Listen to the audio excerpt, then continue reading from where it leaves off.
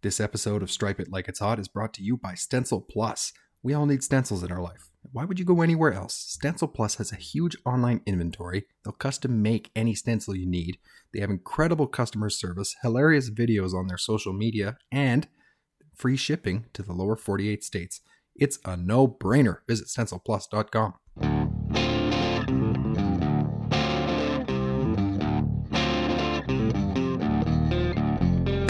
Welcome to the Stripe It Like It's Hot podcast with your host, Cam Roberts.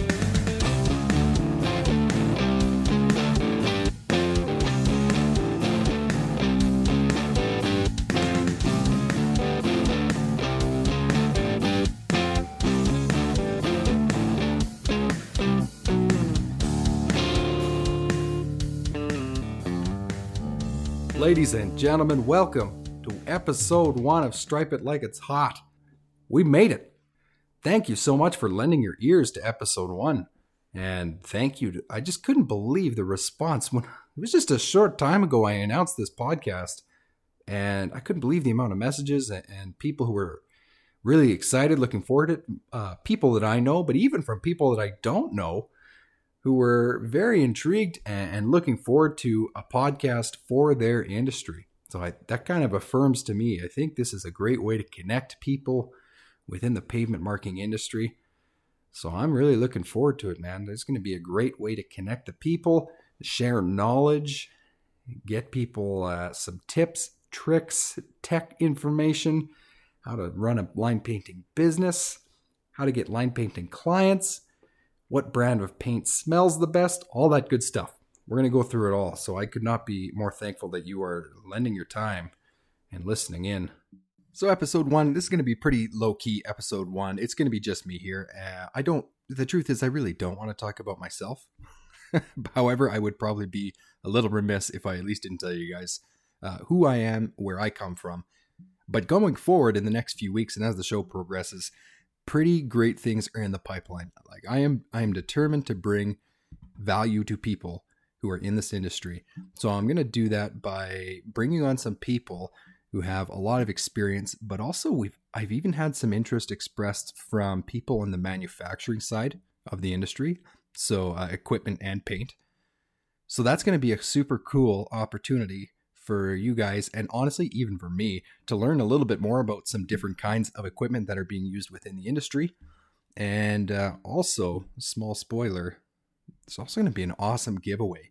I'm just working out a detail on it right now, so stay tuned in the next couple episodes, and more info will come on a pretty great giveaway that anyone in this industry can be a part of. So stay tuned for that. I'll keep you posted. So my name is Cam Roberts. I currently live in a beautiful city called Prince George. It's in British Columbia, Canada, on the planet Earth. So if you don't know where that is, Canada is, of course, a country just above the United States. And British Columbia is the westernmost province in our country. So I'm very close to the Pacific Ocean, about an 8-hour drive away. And I happen to be kind of in the dead center of the province. So if you were at the Washington border in a car, if you drove about 8-9 hours north, you'd kind of end up in the middle of British Columbia, and that's where you would find Prince George. So I quite like it here. I am the owner of a line painting company that is called Laser Line Painting. And I started the business in my old hometown, which is even more north than where I am now. And that's kind of where the whole journey began. So I'll just talk about how I got into the industry. And this, I think it's going to resonate with a lot of people in a similar way as to how they got in the industry.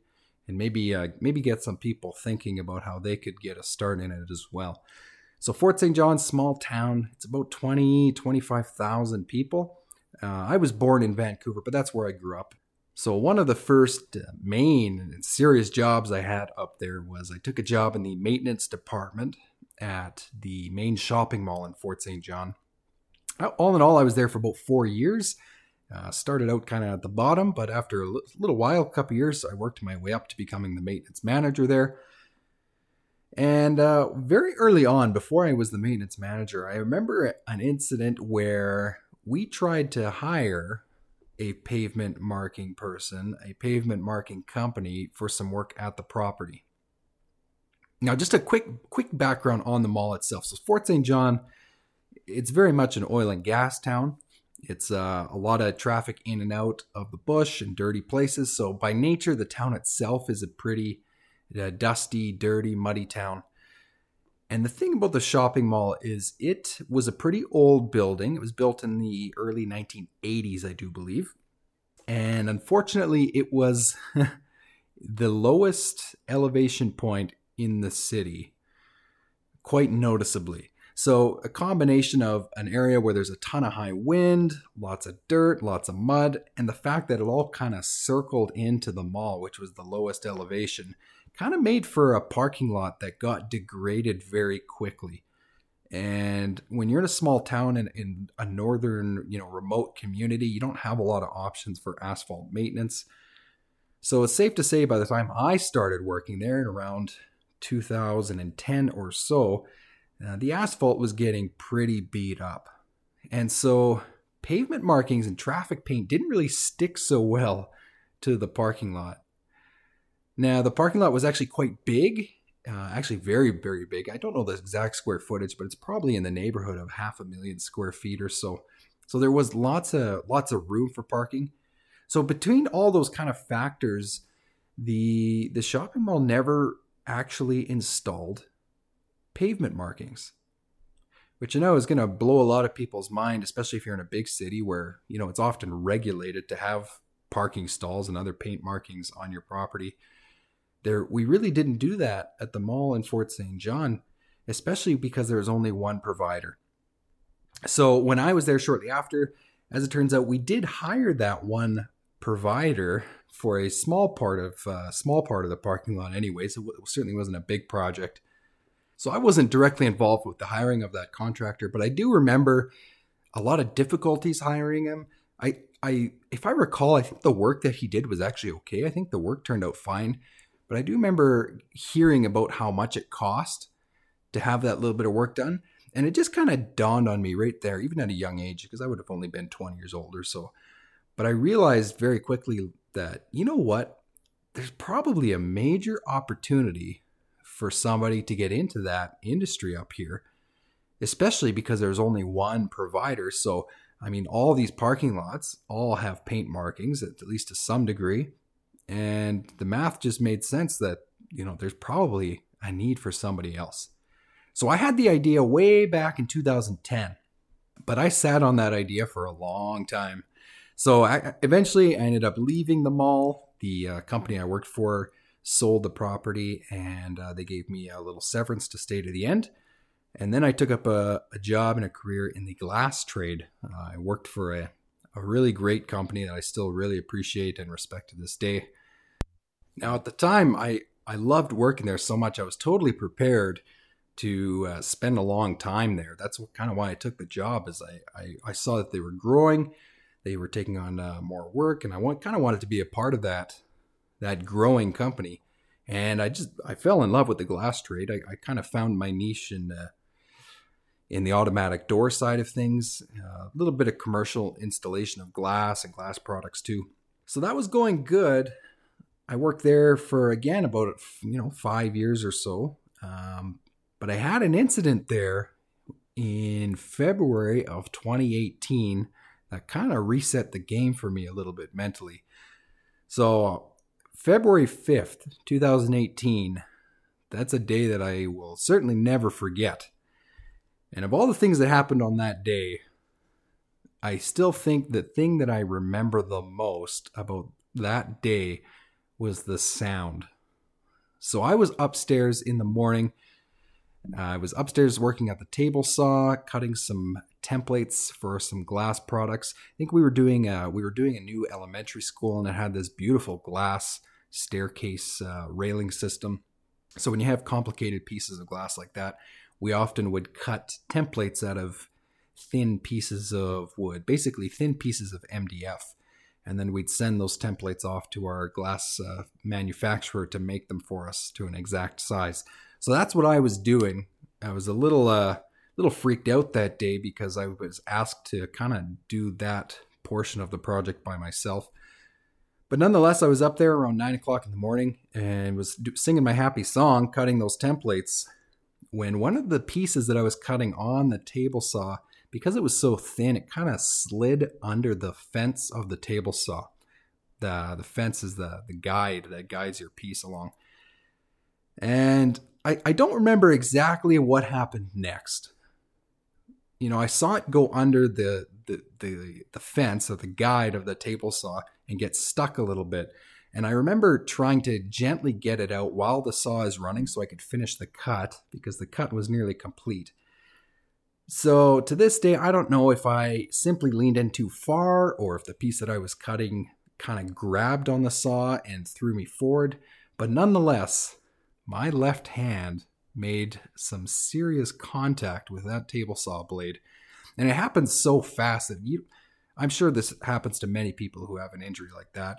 You don't even really know what happens. It was so loud, and that's the sound that I remember. It was loud. It sounded like a piece of pipe went into the table saw, like a piece of metal got stuck in there. And it happened so fast, I had no idea what happened until I looked down, and I quickly saw and realized what happened. And I still remember looking down, and even though I was by myself, out loud, I said, "Oh boy." So at the time, I didn't realize that the tip of my thumb was missing, but what I did see was to the inside of my index and middle finger. Somehow they were still attached, kind of. They were kind of just dangling there. That's as much gory details I'll go in. But to make a really long story short, I ended up going, obviously, to the hospital and took a flight that day down to Vancouver so I could go see the finger surgeon specialist there. They weren't sure if they were going to be able to completely reattach or if I was going to be able to keep those fingers. They're cut kind of at the mid-knuckle. But nonetheless, the long story short is I did get to Vancouver and had a procedure there, a pretty long one through the night, and incredible doctors down at that hospital. They were able to reattach and reconnect everything. And that put me on a pretty long recovery to try and get these fingers moving and mobile again.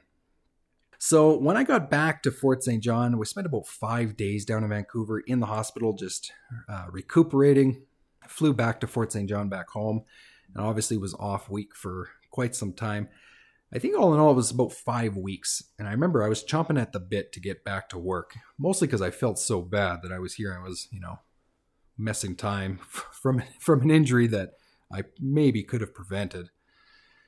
But nonetheless, I was at home, sitting with this big, massive club of bandages wrapped on my left hand and trying to make sure that my fingers were still getting blood circulation and I was going to keep them and everything.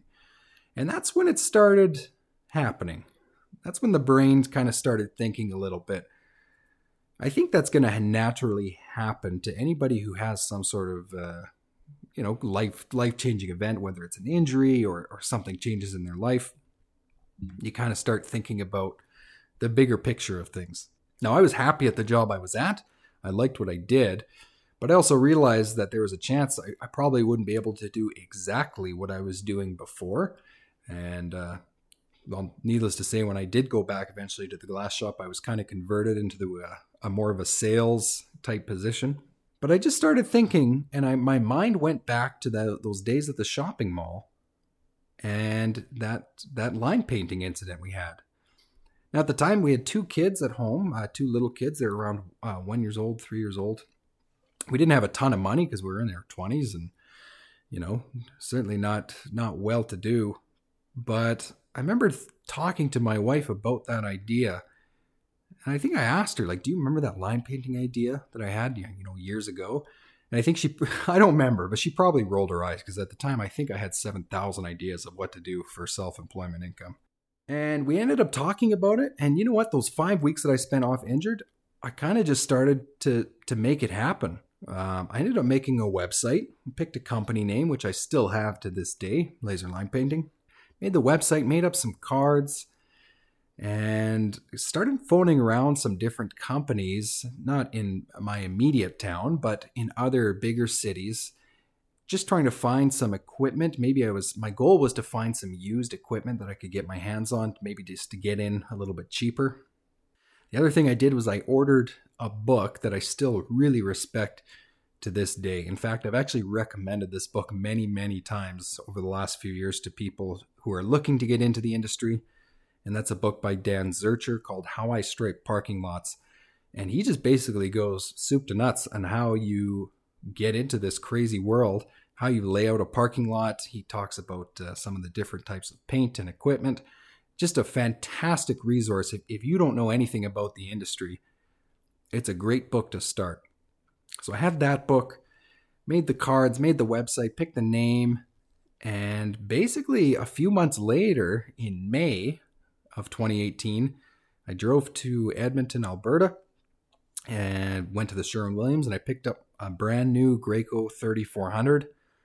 And just like that, I was off and running. So I certainly didn't quit my day job. I was still very much at the glass shop, doing less service work now, of course, because my fingers were still on the mend, but more of in a sales position. So what I did that first year was kind of crazy. I think a lot of people probably start this way. Is you don't really have the clientele, or you don't have the systems in place to just up and quit your job and start striping parking lots, especially in the part of the world where I was, where it snows half the year. So I stayed at the job at the glass shop, and I just started handing out these business cards and these flyers that I had made up basically on my way home from work. Like I'd drive by small, easy jobs like a gas station or, small hotel, something like that. And I would just be upfront with people. I'd say, I have a new business. Here's what it is. Here's my flyer. Here's what I can do for you. And call me if you need anything. And basically for lack of a better word, that's door knocking, commercial door knocking, and just trying to make something happen. And you know what? That first year, it really took off. Probably a big reason why was just for the demand, for the simple fact that, there was only one other company doing this service, and there's no way that they could keep up with an entire city of 20,000 people. So it was a busy 2018, trying to rehabilitate my injury, working full time, 40 hours a week at the glass shop. And then basically on evenings and weekends, I would go out and stripe parking lots. So I don't know if everyone else remembers their first time they touched the equipment or the first job they did. I will certainly never forget mine. A big reason why I even went and got the equipment was the old shopping mall where I worked way back when. After I had left, they had built a new addition to the mall. It was kind of this detached building with a few restaurants in it. And so because it was a new building, it had, of course, new asphalt and new pavement markings. So because it was a significantly newer part of the building, they were more inclined to keep up with those pavement markings because, it was a newer building and they wanted it to look good. So I was very grateful that my old employer said, I just mentioned to him that here's this crazy business idea I was thinking of doing. And he said, you know what, if you get that equipment, you can come repaint the new building and all the paint markings there. And that was it, man. That was the affirmation to me to take with the little bit of money that we had, with two young kids in our 20s, and my wife's encouragement to go and get it, and took off running.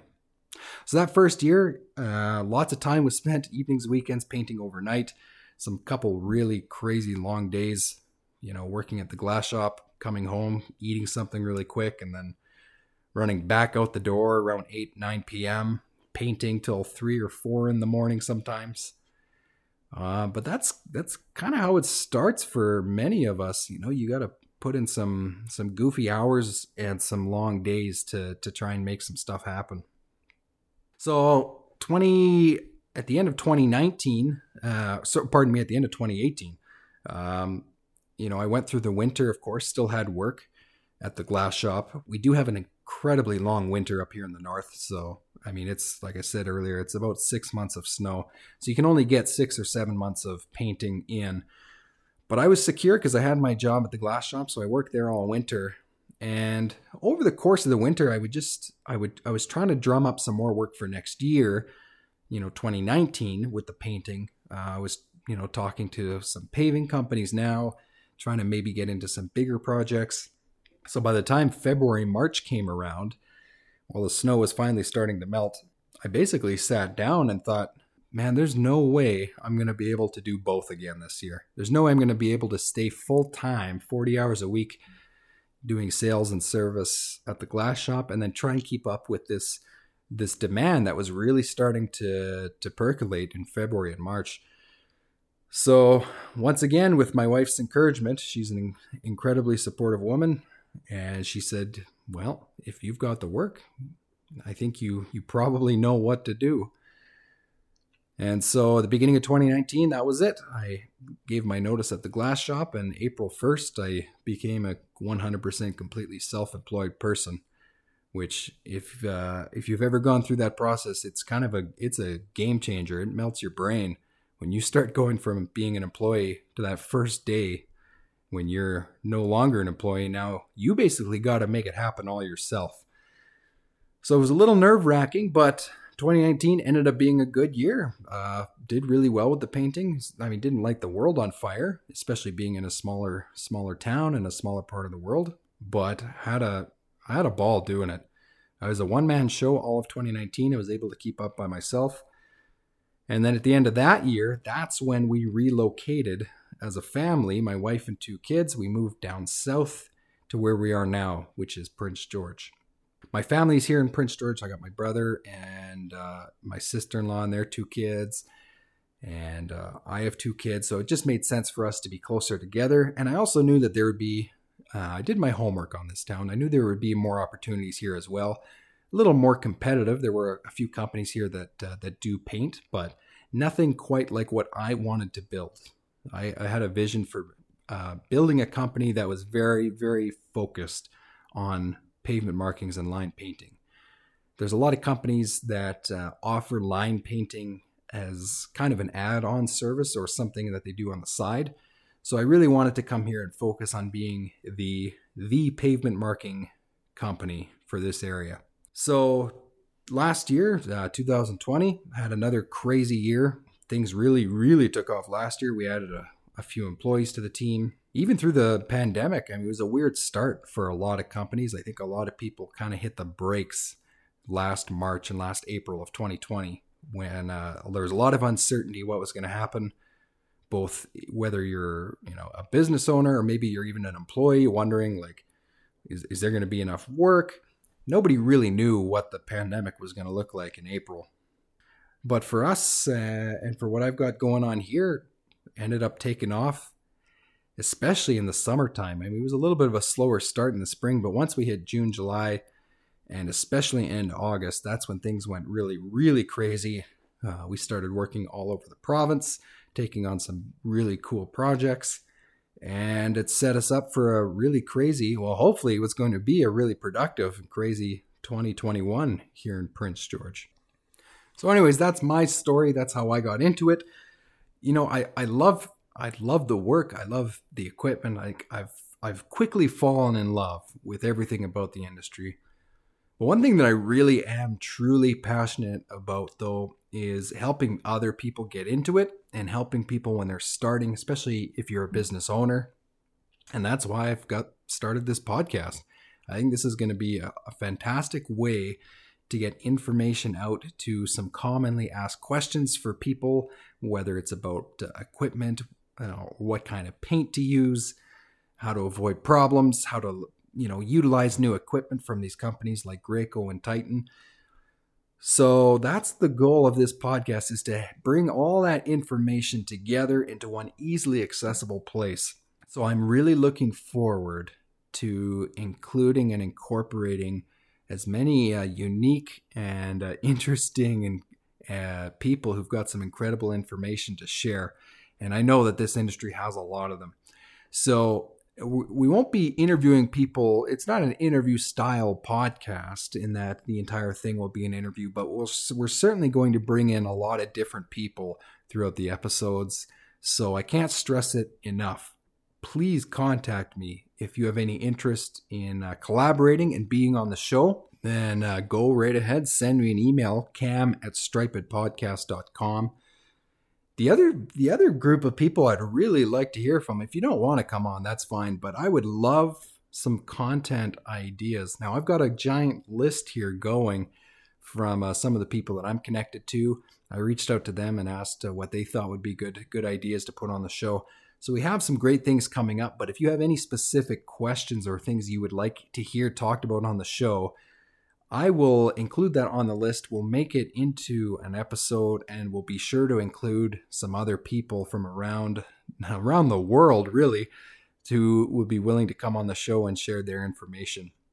I'm not going to lie, I'm a big fan of the internet for this very reason. I've been able to connect with some pretty awesome and interesting people within the industry, literally all over the world.